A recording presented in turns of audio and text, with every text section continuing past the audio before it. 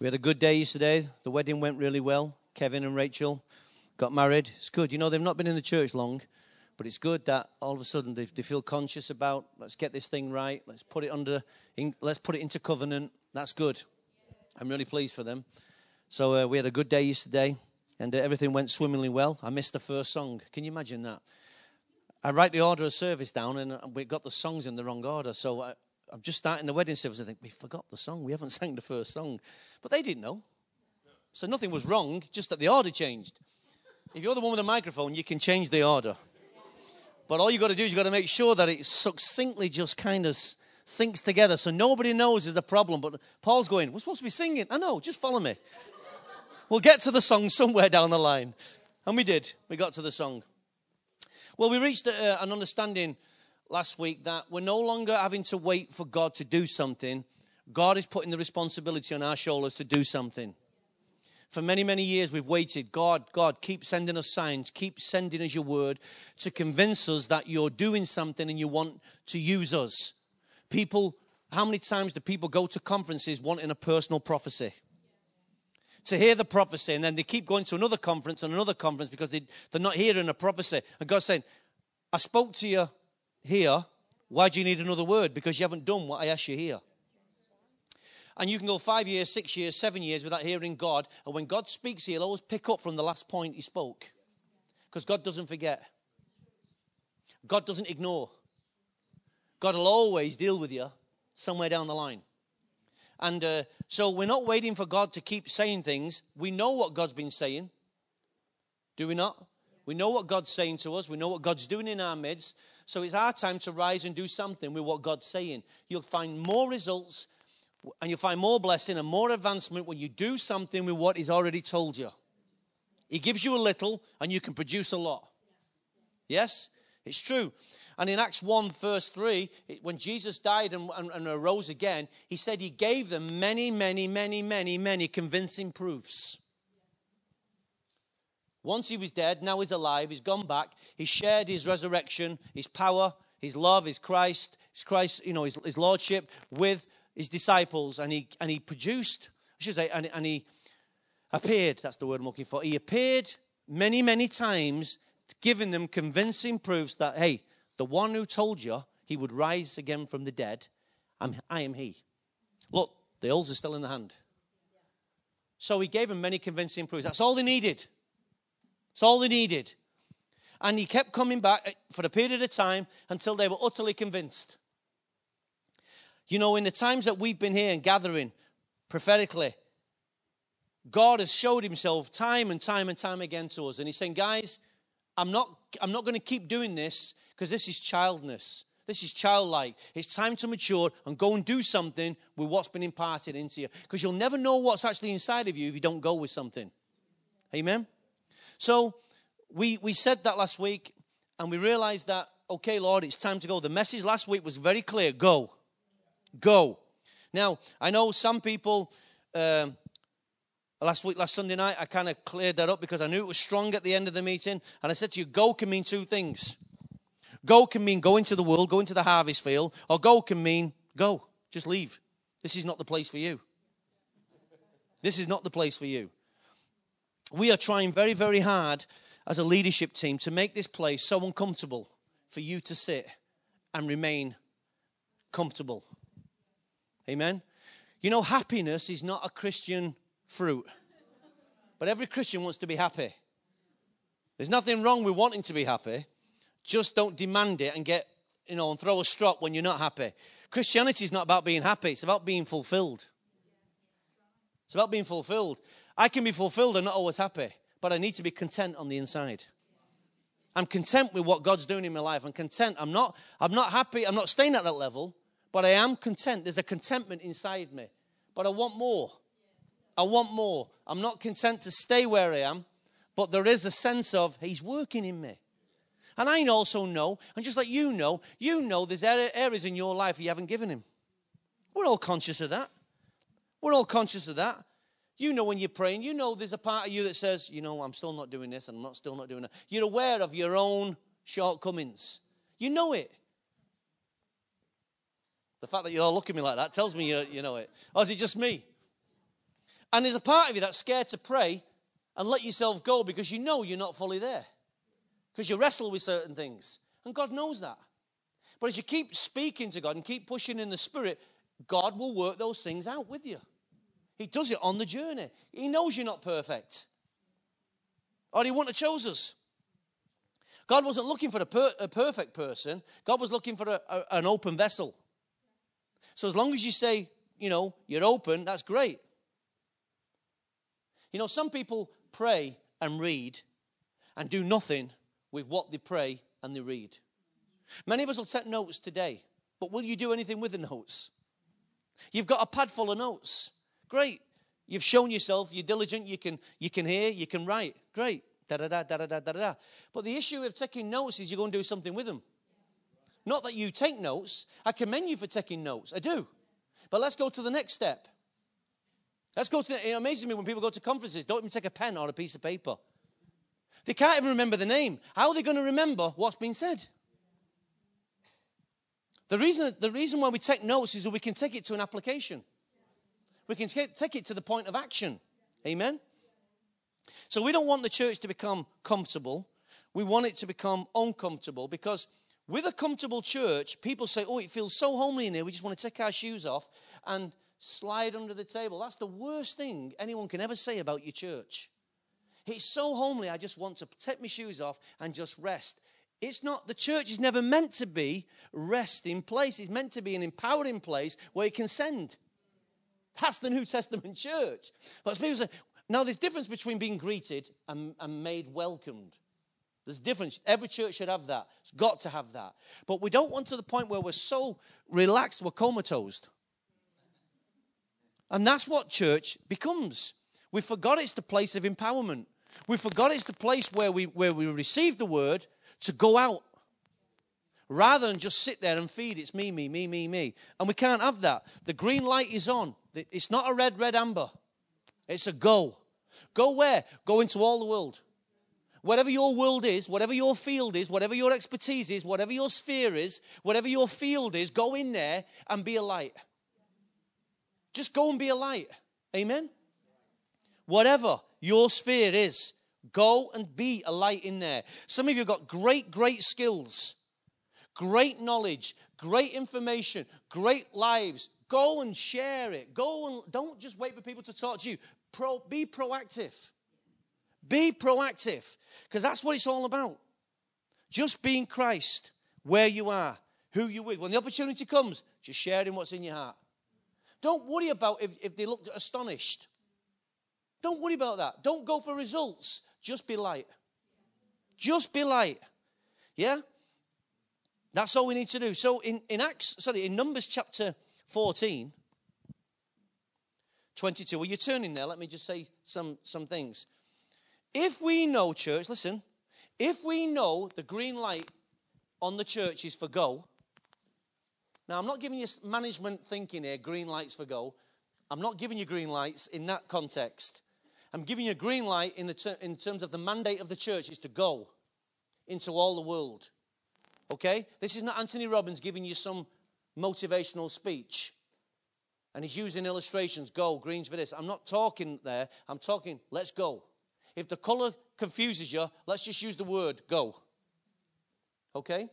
We go. So if we're called to go, and we're all acknowledging it's green light, did you serve someone unexpected did you serve someone in the last 7 days in an unexpected way? Come on, let's ask ourselves that question. Did you serve somebody in an unexpected way? Are you consciously looking for an opportunity? See, we can say go, but if you're not looking for it, and you're not looking for the opportunities, you're not going. Did you serve someone in an unexpected way? Look to do that this week, in the next 7 days. You'll be surprised how many people you can serve. It's amazing. Did you notice someone or something, and did you notice something in someone, and did you compliment them for what you saw? See, if you see something in someone and compliment, that can open up a conversation.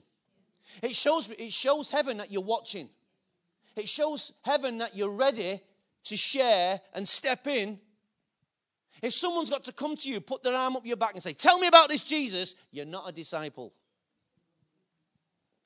Guess what? They're not going to come and do that. Did you pray for someone? Now, Andy, why don't you just come and quickly share what's been going on with you?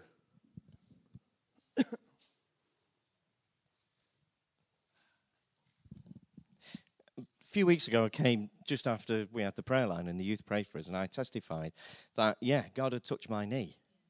And it's arthritic. That was arthritic. So it's not easy. So when God touches it, it was a dramatic change. All right?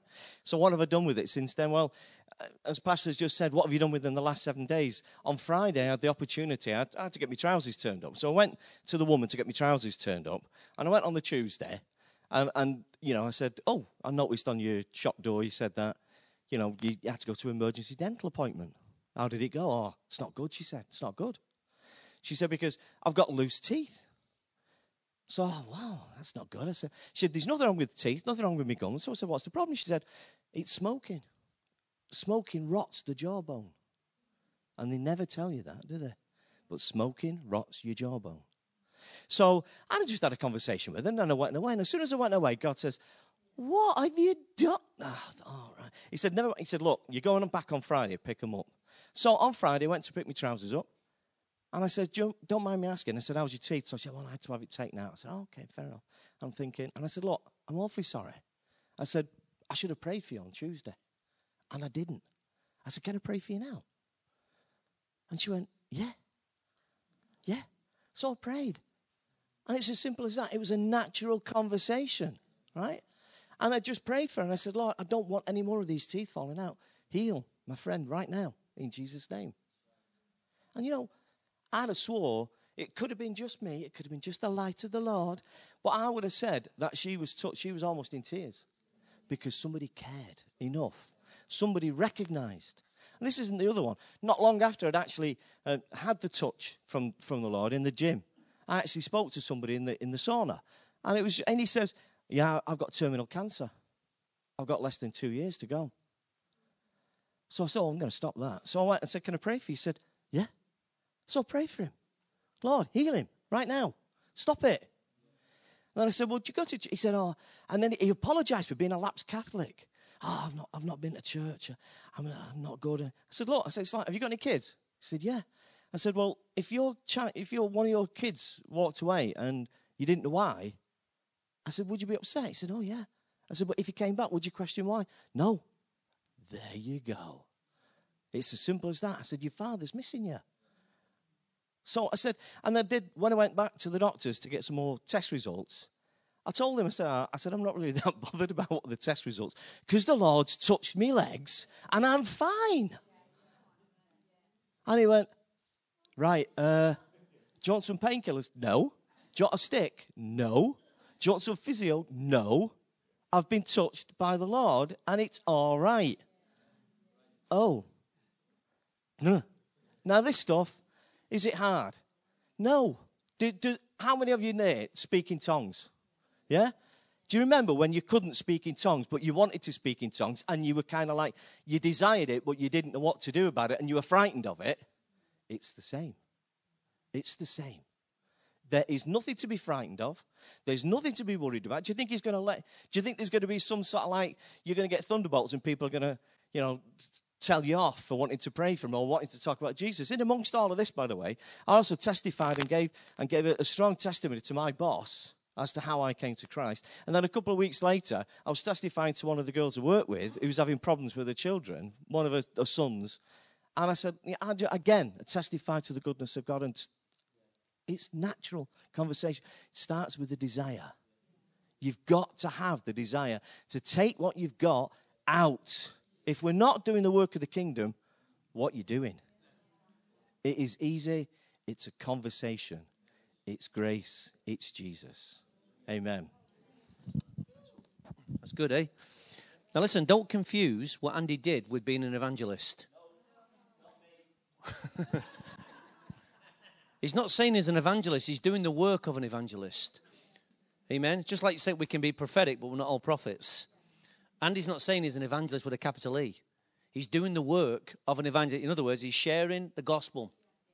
And if a Catholic comes up to you and says, I haven't been to church, say, it's okay, I have. Just tell them, the church is here.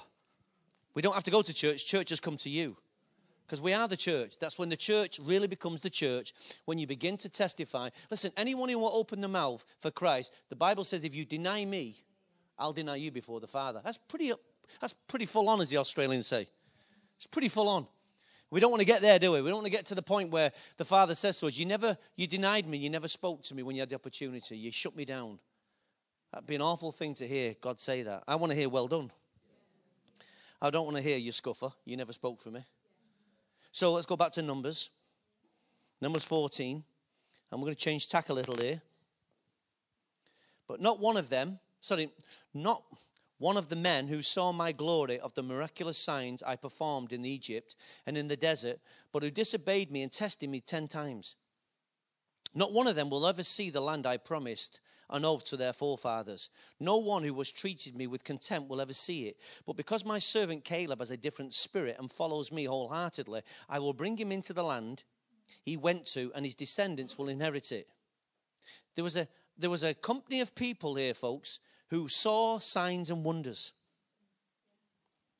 They saw the signs and wonders. We must never, ever get caught up with the signs and wonders, but we must use signs and wonders.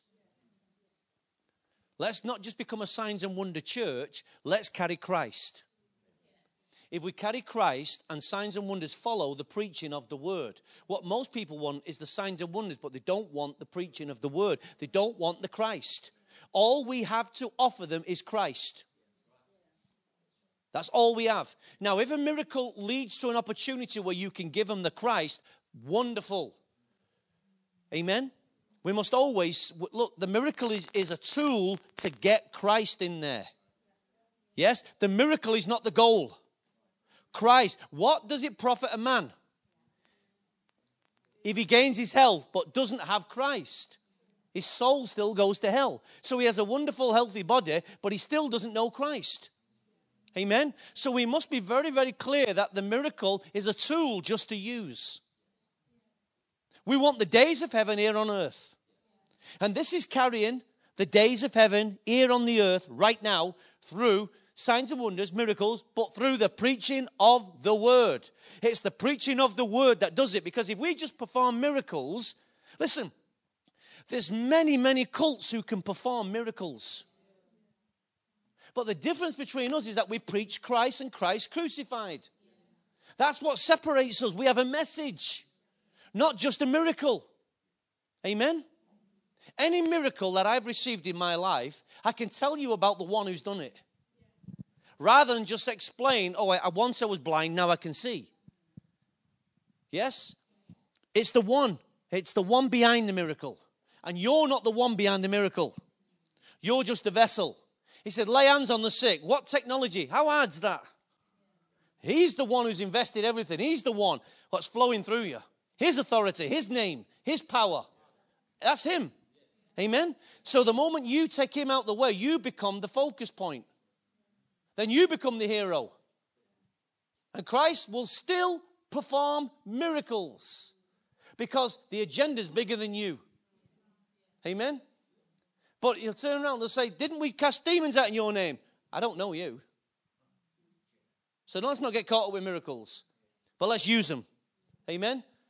By no means am I belittling miracles, but I'm getting them in the right order.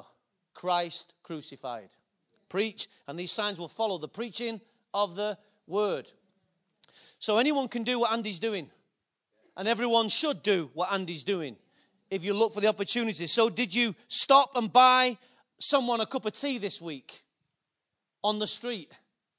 Simple, a simple. I remember going in Deansgate one day, walking past, and God said to me, buy this man a cup of tea and a sandwich. And I walked past and I was fighting with it inside. And I'm getting halfway across town and, okay, I'll give in. I goes back, he's gone. For all I know, that could have been an angel. It could have been, I could have turned this man, for all I know. He could have committed suicide. I don't know. But you know what? I learned a lesson. When he speaks, you better start cutting down that time of obedience. Yeah? Oh, I'm in town next week. If he's there, I'll buy him one. No, he said now. Imagine if someone said to you said to your kids, I tell you what, I'm busy, I'll feed you on Monday. So your kids have got to wait until you come back. Friday. Kids have got to wait until you get in. What do you think your kids are going to do? Always apply it to yourself first, and reasoning comes in. So we see here there's a group of people who saw glory and miraculous signs and performed them in Egypt in the desert, but they disobeyed me and tested me 10 times. Now, I know these people are not in here this morning. You've not seen things, but you've never tested God. Of course you have. Okay? But not one of them will ever see the land I promised. So there's something that God wants us to enter into, but that if we keep testing him and keep disobeying him, we'll never enter it. Amen? You personally have to enter in. So when you personally enter in, we corporately also enter in. But each one must make their own journey. But because my servant Caleb has a different spirit, are there any Calebs in the church today? Caleb, a man with a different spirit, a man who is willing to take responsibility, to take leadership of his own life and any lives around him, but a man who will rise up with a different spirit and say, okay, Lord, my forefathers messed up, but I'm now the forefather. I'm going to be a father to the next people. Forefathers play a major role in your development. They play a major role. We really need to understand the power and the significance of our forefathers. We really do. It's something that if we don't understand, we will become familiar and we'll never tap into what they carry. It's something that, listen, I'm saved, I was discipled, I was mentored, and I've been spiritually fathered. I've shown in my life that every stage I've let someone put their hands around me. Right? I'm not a man on my own. I'm a man who's under authority. I'm a man who's submitted. I'm a man who's allowed people to work in my life. Yeah? And that's the pattern we have to show so I can become a father. I can't be talking about fathering if I've got issues with my father. I can't be talking about fathering if I've got no honor for my forefathers. You look at me in that area, that's one area of my life I can say is very, very clean. I've been a model, so no one can turn around and say it can't be done. It can. Because God's allowed me by his grace to become a model in this area. And forefathers are very, very, very important. Amen? Forefathers allow you to they either close a door to inheritance or open a door to your inheritance. These boys here, they closed the door to their own destiny. But they didn't close the door to Caleb. Caleb carried a different spirit. Now, in our forefathers, there's the good, the bad, and the ugly. Yeah? There's the good, there's the bad, and the ugly. I'd like to say everything about my forefathers was fantastic. It wasn't. But I'm still here. So praise God. What they did, they'll have to face the throne room because of what they did. And what they did good, they'll be rewarded for. But now it's my turn. Now it's your turn. Amen? So, forefathers. Let's go to Psalm 78, verse 1. Let's see the significance of forefathers. We're talking about living the days of heaven here on earth. We cannot bring the full days of heaven here on the earth without the input of forefathers. They've set us on our course. Amen? They've put us on our course. They've put us on the path. Even if it was the wrong path and now you found the right path. Without them setting you on the wrong path, you'd never have found the right one. God uses everything. Now, the difference is when your mentor becomes your tormentor. But God, if he sees there's a son inside of you, God will always lead you to the right pattern. He'll always lead you to the right pattern. So, O my people, in Psalm 78, O my people, hear my teaching, listen to the words of my mouth. I will open my mouth in parables. I will utter hidden things from old. What we have heard, known, what our fathers have told us. We will not hide them from their children. We will tell the next generation the praiseworthy deeds of the Lord, his power and the wonders he has done. He decreed statutes for Jacob and established the law in Israel, which he commanded our forefathers to teach their children. So the next generation would know them, even the children yet to be born, and they in turn would tell their children. They would then put their trust in God and would not forget his deeds, but keep his commands. They would not be like their forefathers, a stubborn and rebellious generation whose hearts were not loyal to God, whose spirits were not faithful to him. There's a lot in that scripture. There's a lot in that scripture about forefathers. First, we see that the baton of responsibility is given to forefathers. Hello? When two people get married, they are the start, they are the potential to starting a legacy and a dynasty. Okay? Two people get together. You know the law of urge and merge? They create a child. Okay? You have one child. A child then goes and gets married and has children of his own. Right? And they create this family. But it's the forefathers who start it. Right? The job of the forefathers is not only just to create the human race within their own lineage and name. The job of the forefather is to teach them certain things. To teach the children patterns.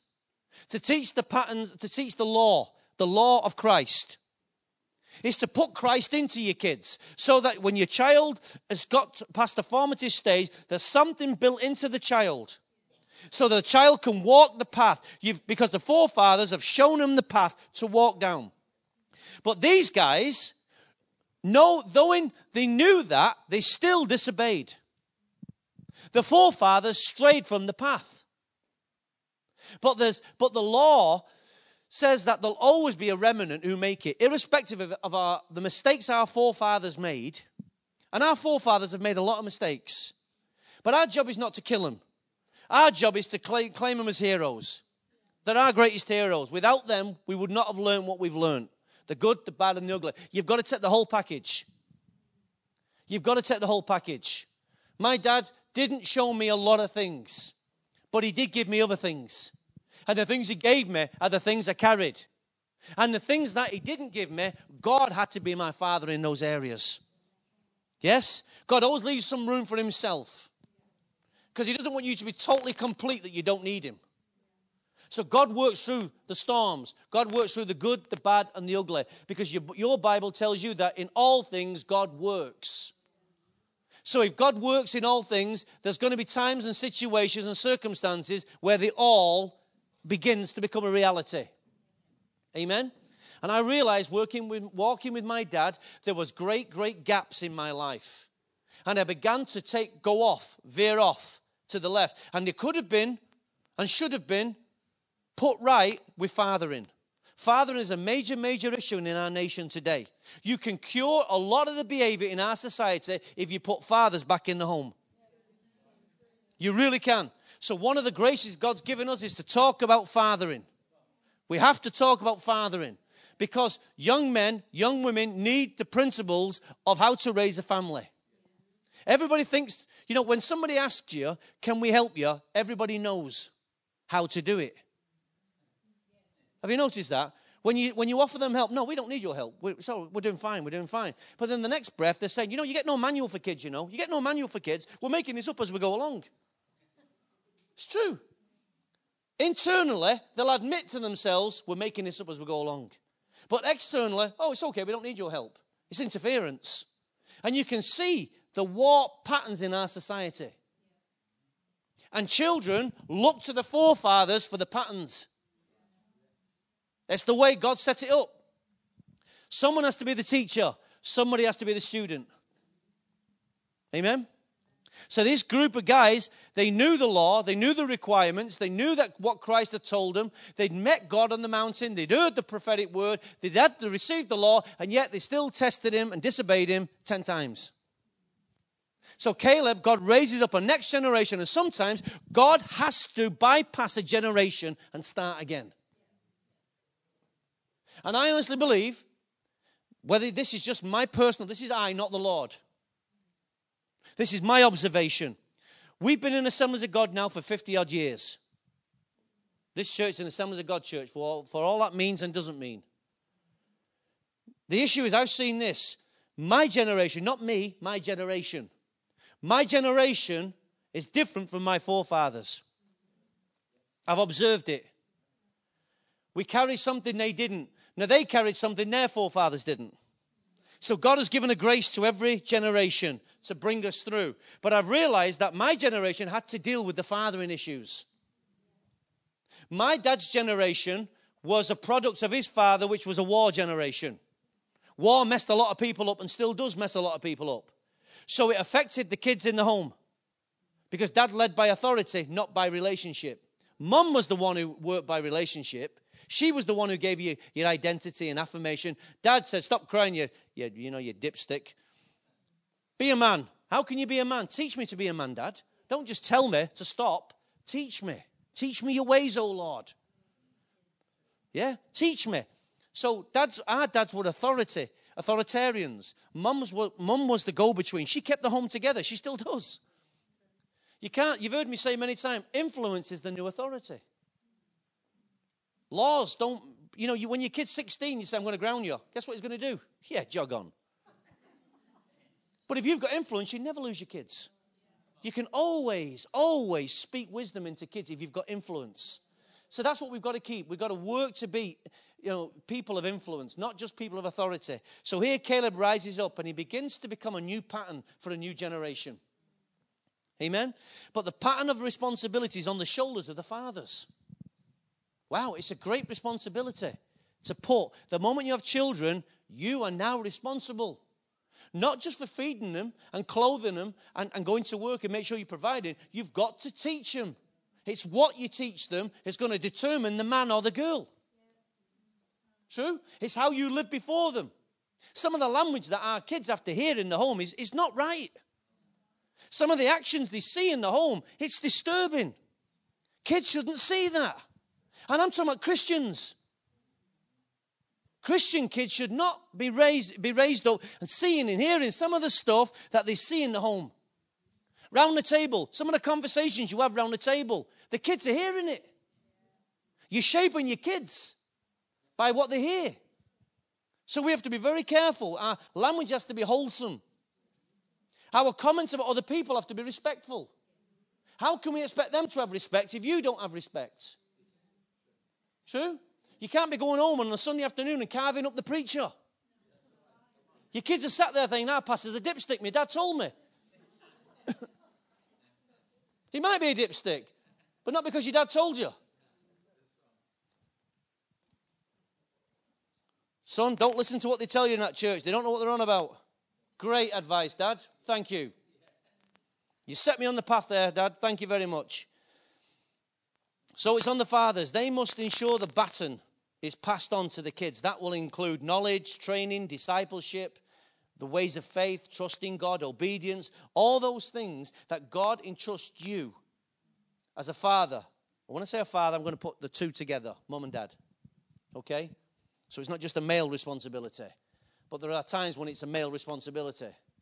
Just like this, it's a mother's responsibility. Amen?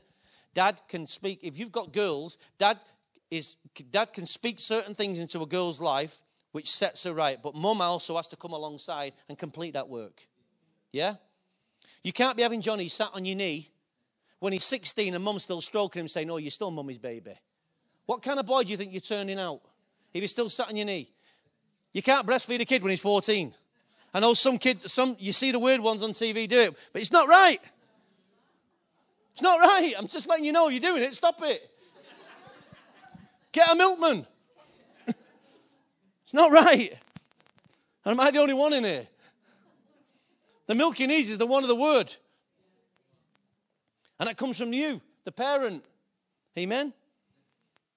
So we need discipleship, training, faith, family, all imparted into the next generation so that the days of heaven and earth can be lived and it can be imparted into every generation.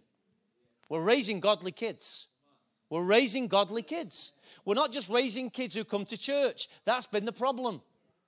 Church does not, depending which church is not godly depending where you go. You know, one of the worst things you say, a man in the cloth and a man of God are two different things.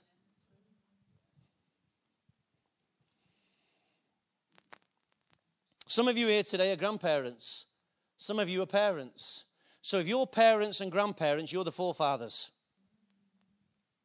Think of it. If you are a parent here today, or you're a grandparent, you are the forefather to another generation.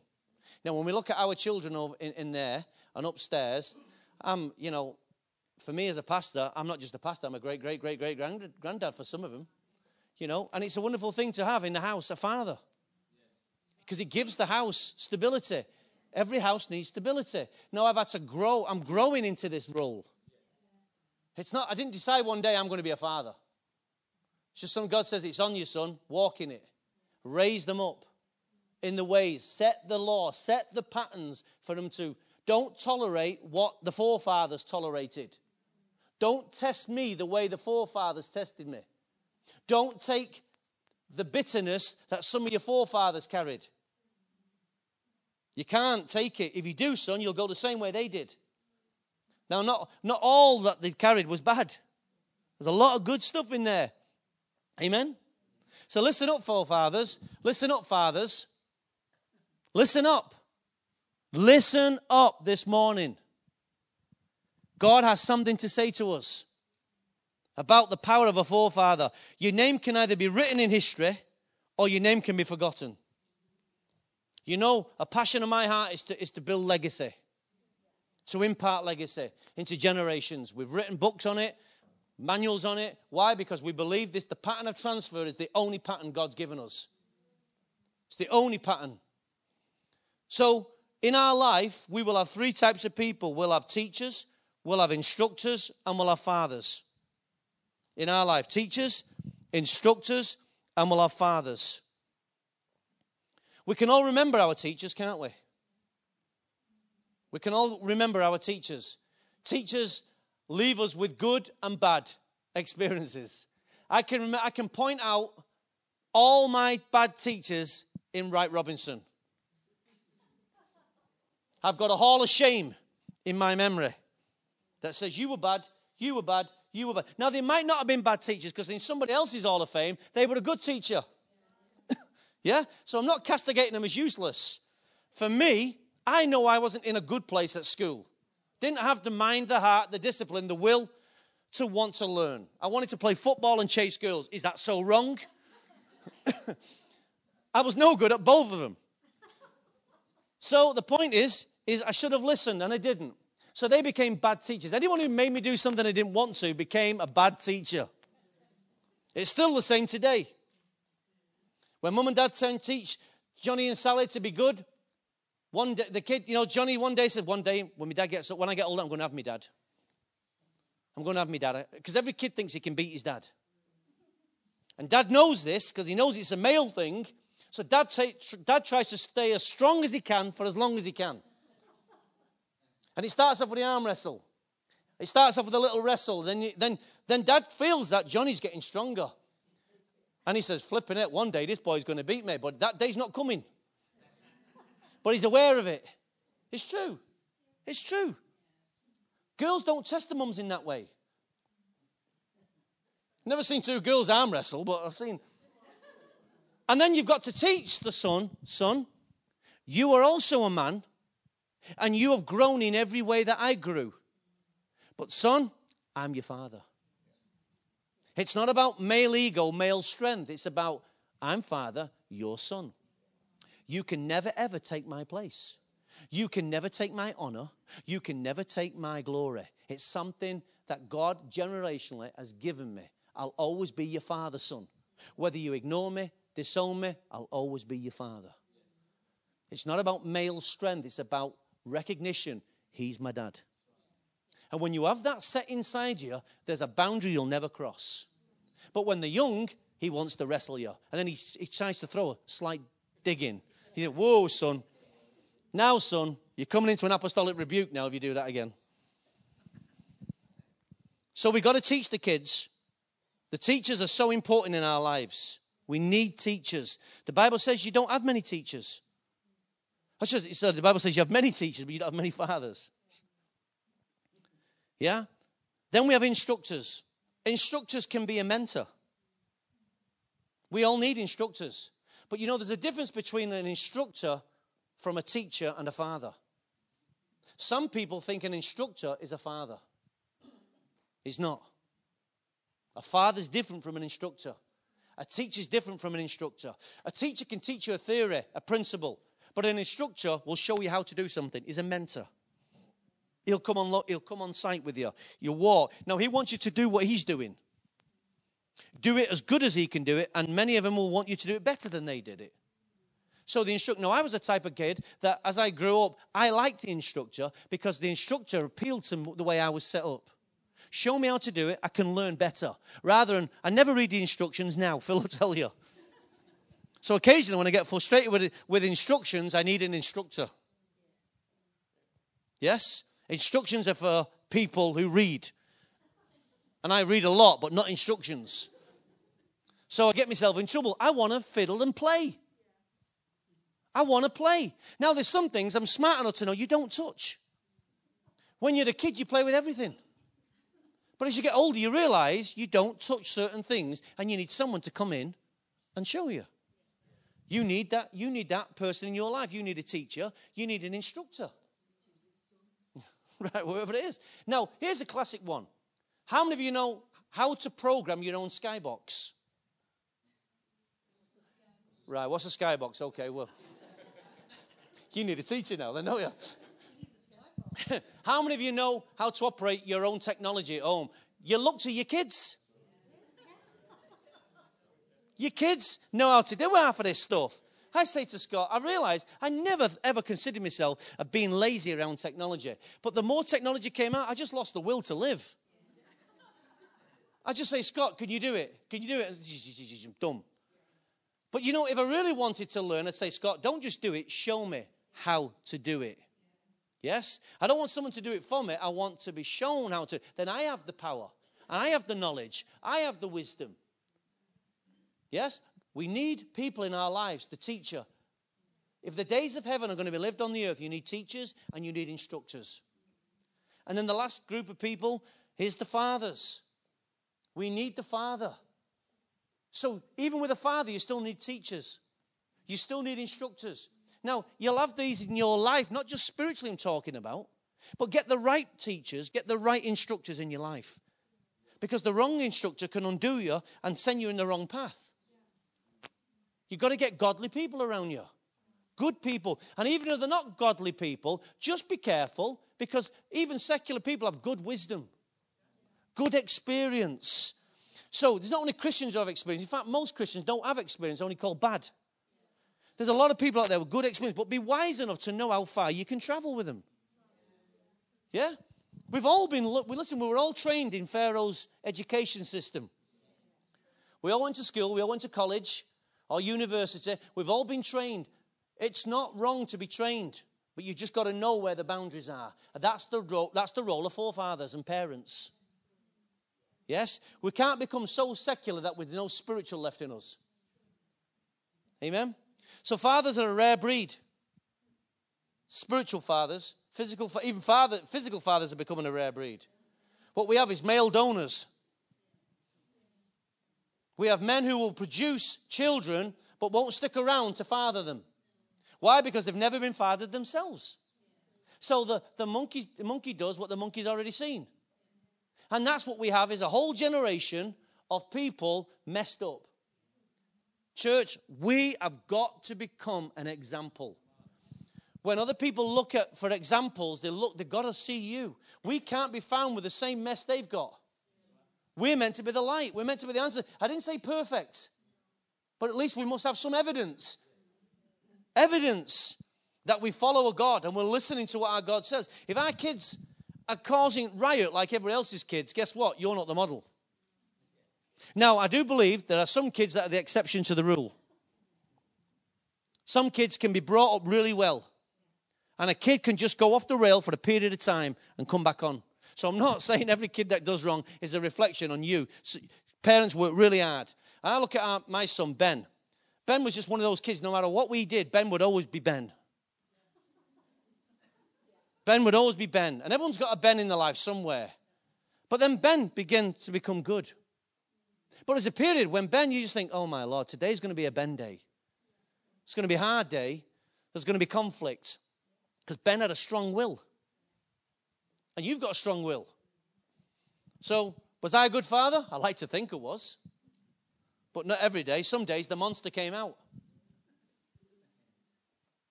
Because there's a monster in every one of us. So, teachers, instructors, fathers, we need them. But who helps the childishness? Childishness, that's right, isn't it? Who helps? Childishness, that's it. Childishness. Who helps that? Who helps get that out of us? Because in every one of us there is childishness. In every one of us there's immature ways. Even as a father. Because you know a dad could turn around and say, well, I'm boss. And he can set whatever law he wants, and he can be as mad and silly as he can. He can be a bigger child than the children he's fathering. Because he's dad, I've got the authority, I can do it. I've got the luxury to do it. But really, your heavenly Father's looking at you saying, son, is this the pattern I really want to show? And then you get convicted, and you say, oh, I'm sorry, but you never apologize to your kids. If more fathers would apologize to the children and tell them when they've done wrong, there'd be a lot of healing in the house. And guess what? He would learn and she would learn that when you do wrong, to apologize. One of the hardest things to get is to get your kids to say sorry to you. But isn't it a beautiful thing when your kids say, sorry, Dad. Sorry, Mum. Yeah? They give you that kiss. Then you, as a dad, it's all right, son. It's all right, son. No. When Johnny comes home and says, I'm done wrong, and he wants to give you a hug, hey, let him hug you. It's good for him. It's good for him. It's therapy for him. Amen. Well, I feel uncomfortable. So because you feel uncomfortable now, you block him. Guess what you've just done? You've shown him not to be affectionate. I wish my dad would have done that a lot more with me. So one of the things I go after with my kids, I hug him. Scott hates it. He hates it. So when he hugs you, he wants to give you that chest thing. Hey, what do you mean chest? So what he's learning now, since he's been on the discipleship, now he's become a different kind of person. Now he's huggy.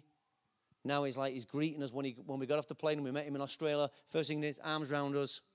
That's the big difference. I noticed that straight away. Carol and I noticed it. And even now our kids, Scott's affecting Ben. And now Ben's beginning to be a lot warm around us. Now Ben's still kind of give it that. He's still got the Manchester swagger about him, but I can see it. Why? Because if I keep modeling it to Scott, every time I speak to Scott on FaceTime, I always say to him, son, I love you and I'm proud of you. You know what? My dad never said that to me, but I'm not wounded because God healed me in that area. But I can say, son, I love you. He says, yeah, I love you, Dad, too. We look at each other in the eyes now. Now, we're not doing tongues. We're giving man hug. We're saying the right words. The atmosphere's got the right words in there. He knows Dad's affection. I know my son's affection. A son's affection for his father. Oh, it's beautiful. It's beautiful to hear a son's affection for his father. It's wonderful. It's the most powerful thing you can hear. Why? Because it shows you that the patterns have been put in. A daughter's affection for a mother. Oh, it's healing. Because you realize we don't just need to raise a generation. We need to raise a generation that shows gratitude. We're not standing there martyrs and saying, you know what, this is the hardest thing. We just need them to acknowledge sometimes why we're saying and doing the things we do. It's, one of the beautiful things is when you're raising young children is they come and hug you and kiss you. Now I'm finding with my grandchildren that, I don't know if somebody understands this, but when my granddaughter comes in, she puts her arms around me, she comes in wild abandonment. There's something that I never even felt that, or maybe I did and I forgot all about it, that when I was a father to my young kids. There's something that the grandkids give you that you never felt when you were a parent. Or is it only me? So it's therapy to my soul. Every time Ella comes running up, Granddad, it's like, oh, keep saying it. It's therapy. Healing. Healing, say it to me. And then you got the other one, Granddad. She comes running and she runs up. She goes, oh, I don't know if I want to hug you. She's at that point, and I think, oh, Ella, you come back. I like yours. But it's therapy. And she's seeing that a granddad has got affection. It's beautiful. And then you're going to lose that. Then you start getting, when pimples turn up, and she's in the makeup room for 4 hours because she can't see. She doesn't want to come out. She's frightened that everyone will look at her and think she's not worthy anymore. You still got to get hold of her and say, darling, you're still a princess. And I know she knows that, but she doesn't believe it. But then as we keep saying it, she breaks through, and then she sees it again. All you can ever be as a parent is consistent. Hello? So we've got to have a father to help us put childishness behind us. Because there's childishness in every one of us. In 1 Corinthians 3:11, I'm going to close on this. I got much more I could say, but I thought Phyllis said I won't even get past half an hour. But here we go. Who helps us put the childishness to one side? Well, fathers do, is the answer. Fathers do. 1 Corinthians chapter 13:11. When I was a child, I talked like a child. I thought like a child. I reasoned like a child. I became a man. Wow. I put childish ways behind me. So when I was a child, I talked like a child. I thought like a child. I reasoned like a child. But when I became a man, I put childish ways behind me. Who helps you become the man? No. Not just God. God gives you fathers on the earth to help you become the man. Now, if you haven't got a father on the earth, God does. Obviously, I appreciate that. If you don't have a father, God has to do it. God has to do it. There's something that, listen, our parents can only give what they've got. They can only give what they've got. They can't ask for any more. But when you have, like, see, my father couldn't give me certain things because he'd never been shown. So I can blame him all I want, but it's not his fault. So my granddad never had been shown it. So I can blame him all I want. How far do I want to go back with his bitterness? So God has to deal with something in me first. God dealt with me first. Now the Bible says, the pattern says this, but this is when God works. He doesn't abandon his pattern. He goes beyond something. God says when the hearts of the fathers turn to the children. Okay? But in my situation, the heart of the son had to turn to his father. And then the heart of my father turned to me. Right? No, God didn't abandon his pattern. He was just using something in my situation. When my father came to the door, and I hadn't seen my dad for about 6 or 7 years, my dad had significantly changed. He wasn't the father that walked out. But when he walks at that door, everything inside me says, shut the door, leave him on the outside. But something on the inside, I heard very strongly, don't you dare, invite him in. Ugh. Why? You know why. So you take him upstairs into the office. And it was a real surreal moment because I'm sat behind my desk and my dad sat on the other side. And it looks like a place of power. The table and the library at the back of you kind of sets the image that, hey, Dad, I'm knowledgeable. I'm not. But the book library looked good. Right? People have books they've never read, but they look good. So here I am in the back here. All the stadiums at the back of me. Dad's thinking, whoa, my boy's changed. He never even read the newspaper. Now he's reading encyclopedias. And I'm sat there, and for the first time, my father asked me for advice. Whoa.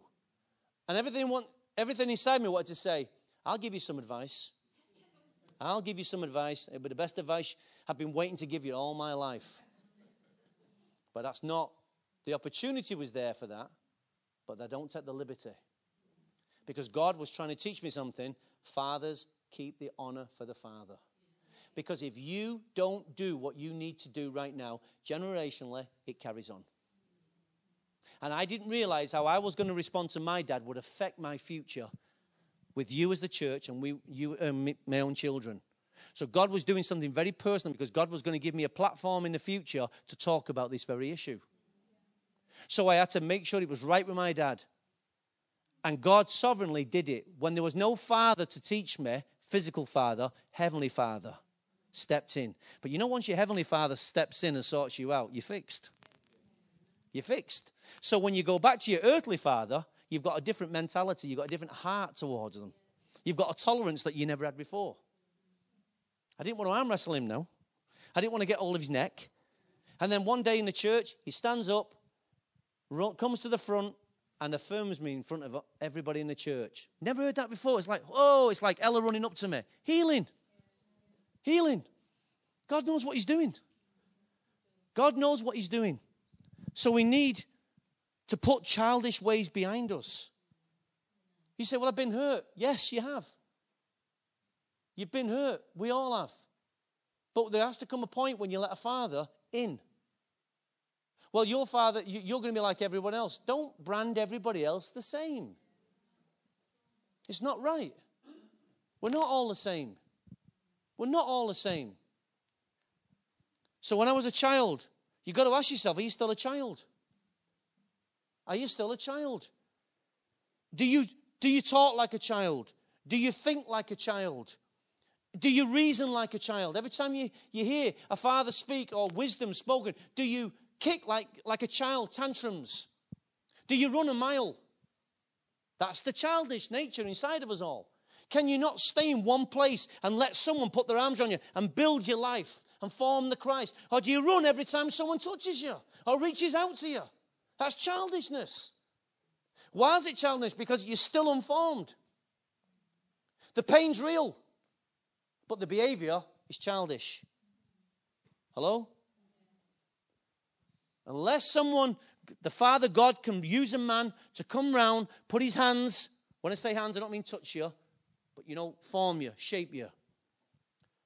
God has to use men to reach people.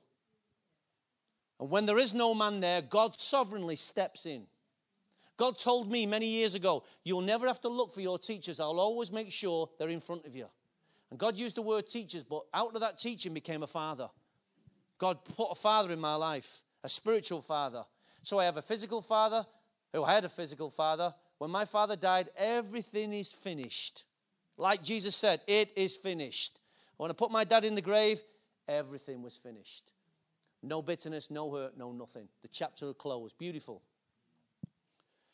So we talk, we think, and we reason like children. Yes? But when I became a man, that's the stage, folks, where Christ has to be formed inside of you so you can become the man. When I say man, you ladies, you know what we mean. You have to become a finishing generation. A finishing generation is a generation that rises to manhood, womanhood. Their womanhood in Christ, their identity, their validity, fixed, affirmed, because we've all had flawed patterns. We've done the best we can with our children, but let's admit it, we not always did the best. We're not blaming our parents. Don't blame your parents. Take responsibility now. Take responsibility. I spent that season blaming Dad. I realized I wrote him a letter, the vindictive letter, the one that you want to shove down his throat. I want him to swallow. I want it to become like a scroll in his mouth, but I didn't want it to become sweet. I want it to become bitter. Swallow it. You deserve it. But no, God says, why don't you eat my scroll? Why don't you taste the words from my word and let it become sweet inside your soul first? So that when you put your scroll in his mouth, he will taste what you're tasting from me. Sweet. Healing. Not an eye for an eye, a tooth for a tooth. We've got to bring healing into our relationships. Show people it's possible to fix what's broken. So that we can stand as a generation. And now we can become the forefathers. I love the fact that our children in there and the kids upstairs and the youth next door, I love the fact that they've got a generation now in the church that's modeling things to them that we never had. We can be heroes. We can be heroes. Fantastic. Not gods, heroes. We don't want to become gods to them. We want to become heroes. Yeah? My spiritual father is a hero. Because he stood for things when it wasn't popular. And he still covers me now. Even in his sickness, he'd come and put his arms around me if he had to. If he could physically stand here and show you as a church how much he loves me, he would do it. And he's labored And I look at that, what I've received in my life, and I think, it just makes me want to become a father to you more and more. And that's the beautiful thing about having a father in your life. When I was a child, when I first went to Malaysia, I was a child. I was an arrogant, immature pastor. Is there such a thing as one? Well, if it wasn't, I was. I was the first. I was a breakthrough generation. I taught like a child. I reasoned like a child. But then the boy became the man. And now I put childish ways behind me. So now I don't talk like a child. Now I hope I don't think like a child. Now I don't reason like a child. Why? Because we put away. In Galatians, last scripture, Galatians 4:19 says, my dear children, for whom I am again in pains of childbirth, until Christ is formed in you. How I wish I could be with you. This is Papa Jonathan speaking. If I could use him in this illustration. And now change my tone because I'm perplexed about you. A father's concerned. A true father in the faith is concerned how you live, how you think, how you reason. Why? And he labors so that Christ can be formed in you.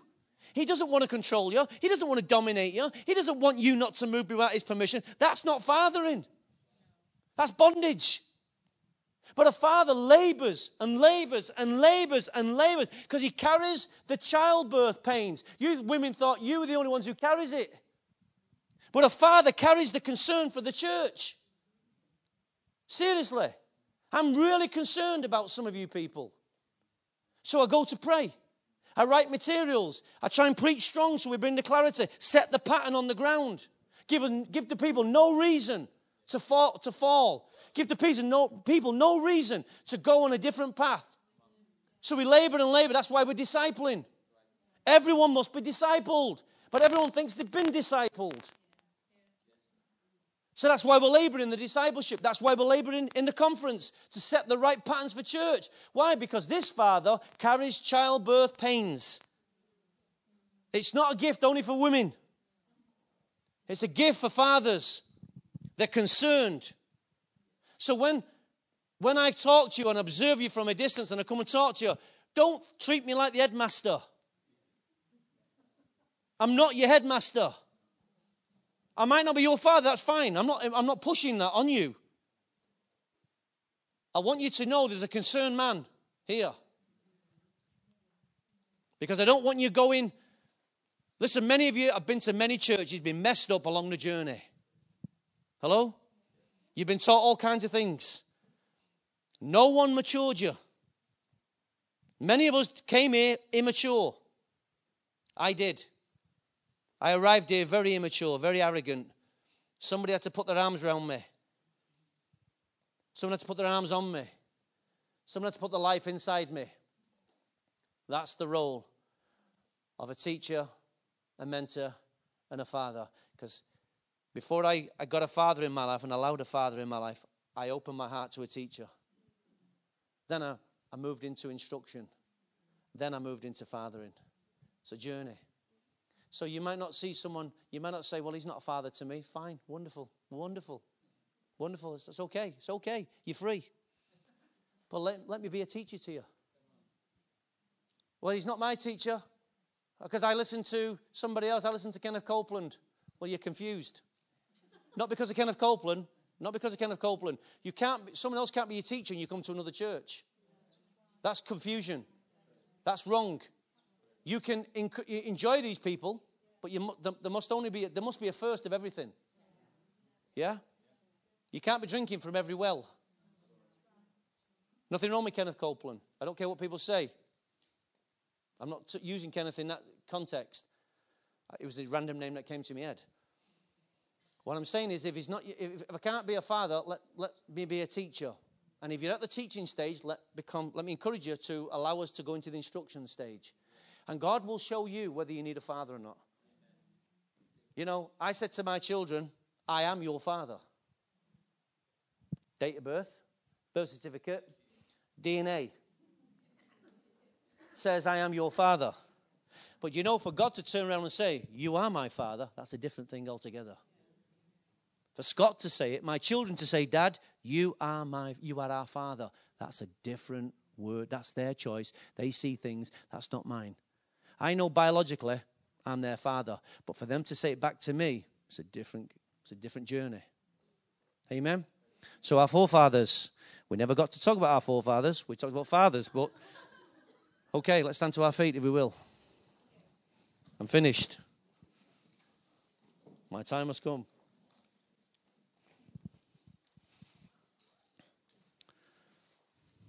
So don't forget Wednesday, 7:30. Father, just open up your heart right now, if you will. Hopefully you've captured something of the heart of a father this morning. You've heard the childbearing pains he has for some of you. I want to encourage you in Christ. I appeal to you in Christ to put things right with your family. I encourage you to go to your family and seek peace and restoration. Wherever possible. If it's not possible, it's not possible. But I encourage you to go and seek restoration and peace, forgiveness. If you've been the bearer of the trouble, go and ask for forgiveness. Go and bring Christ into the situation. Let Christ deal with you first. For a week, just pray. Let the Holy Spirit soften the ground inside of your heart. Let him soften your heart. Let him speak to you what he needs to speak to you. Let him deal with you first. And then after 7 days, go and do what you need to do. But do it. Do it, I appeal to you. Because this will be the greatest freedom you would ever have. Once you're free, once you've got family freedom, hey, I tell you, if it's your husband, it's your wife, your children, your grandfather, whatever it is, please, please, go and seek restoration wherever possible. But for 7 days, ask the Holy Spirit to do something in you first before you open your mouth. Let the Holy Ghost first talk to you. Bring out how you're feeling. Write a letter about it to yourself. Get it out there. Hear how you feel. And once you feel it, you recognize it, you can repent of it. And you say, well, it's not, I didn't cause it. That's not the issue. We're talking about putting things right. Not how you feel. It's not about justification. It's about putting things right with your Father, your Heavenly Father. Acknowledge it before your Heavenly Father. And then when you feel the cleansing and the forgiveness in your heart, then go to the person, the people, and then seek restoration. But what happens if they don't? You've done your part. You've done your part. Your Father will hold you responsible after that. I'm telling you, some of the greatest freedom is coming upon you if you'll take this word. It wasn't all bad. Well, you don't know. You don't know. I don't know. You're right. I don't know, but your Heavenly Father does. I want to use my life as an encouragement to do it. If I can do it, you can do it. Well, wow, you're a pastor. Hey, I was a kid. I was a young man who didn't know any different. All I did was obey God. Thank God I obeyed him. Amen. We say, well, I don't have any feelings towards my grandfather or my dad. Well, we'll find out when you go and talk to him. We'll find out what the feelings are. He'll reveal them to you. So in Jesus' name, I encourage you. I plead with you. I plead the covenant. I plead the blood of Christ to go and heal every sickness, sin, waywardness. I pray that the Holy Ghost will send you out to do what you need to do. So that when you go, you're clean, you're clear. The pathway is, there's no obstacles. The Bible says, remove the obstacles on the way to Zion. Remove them.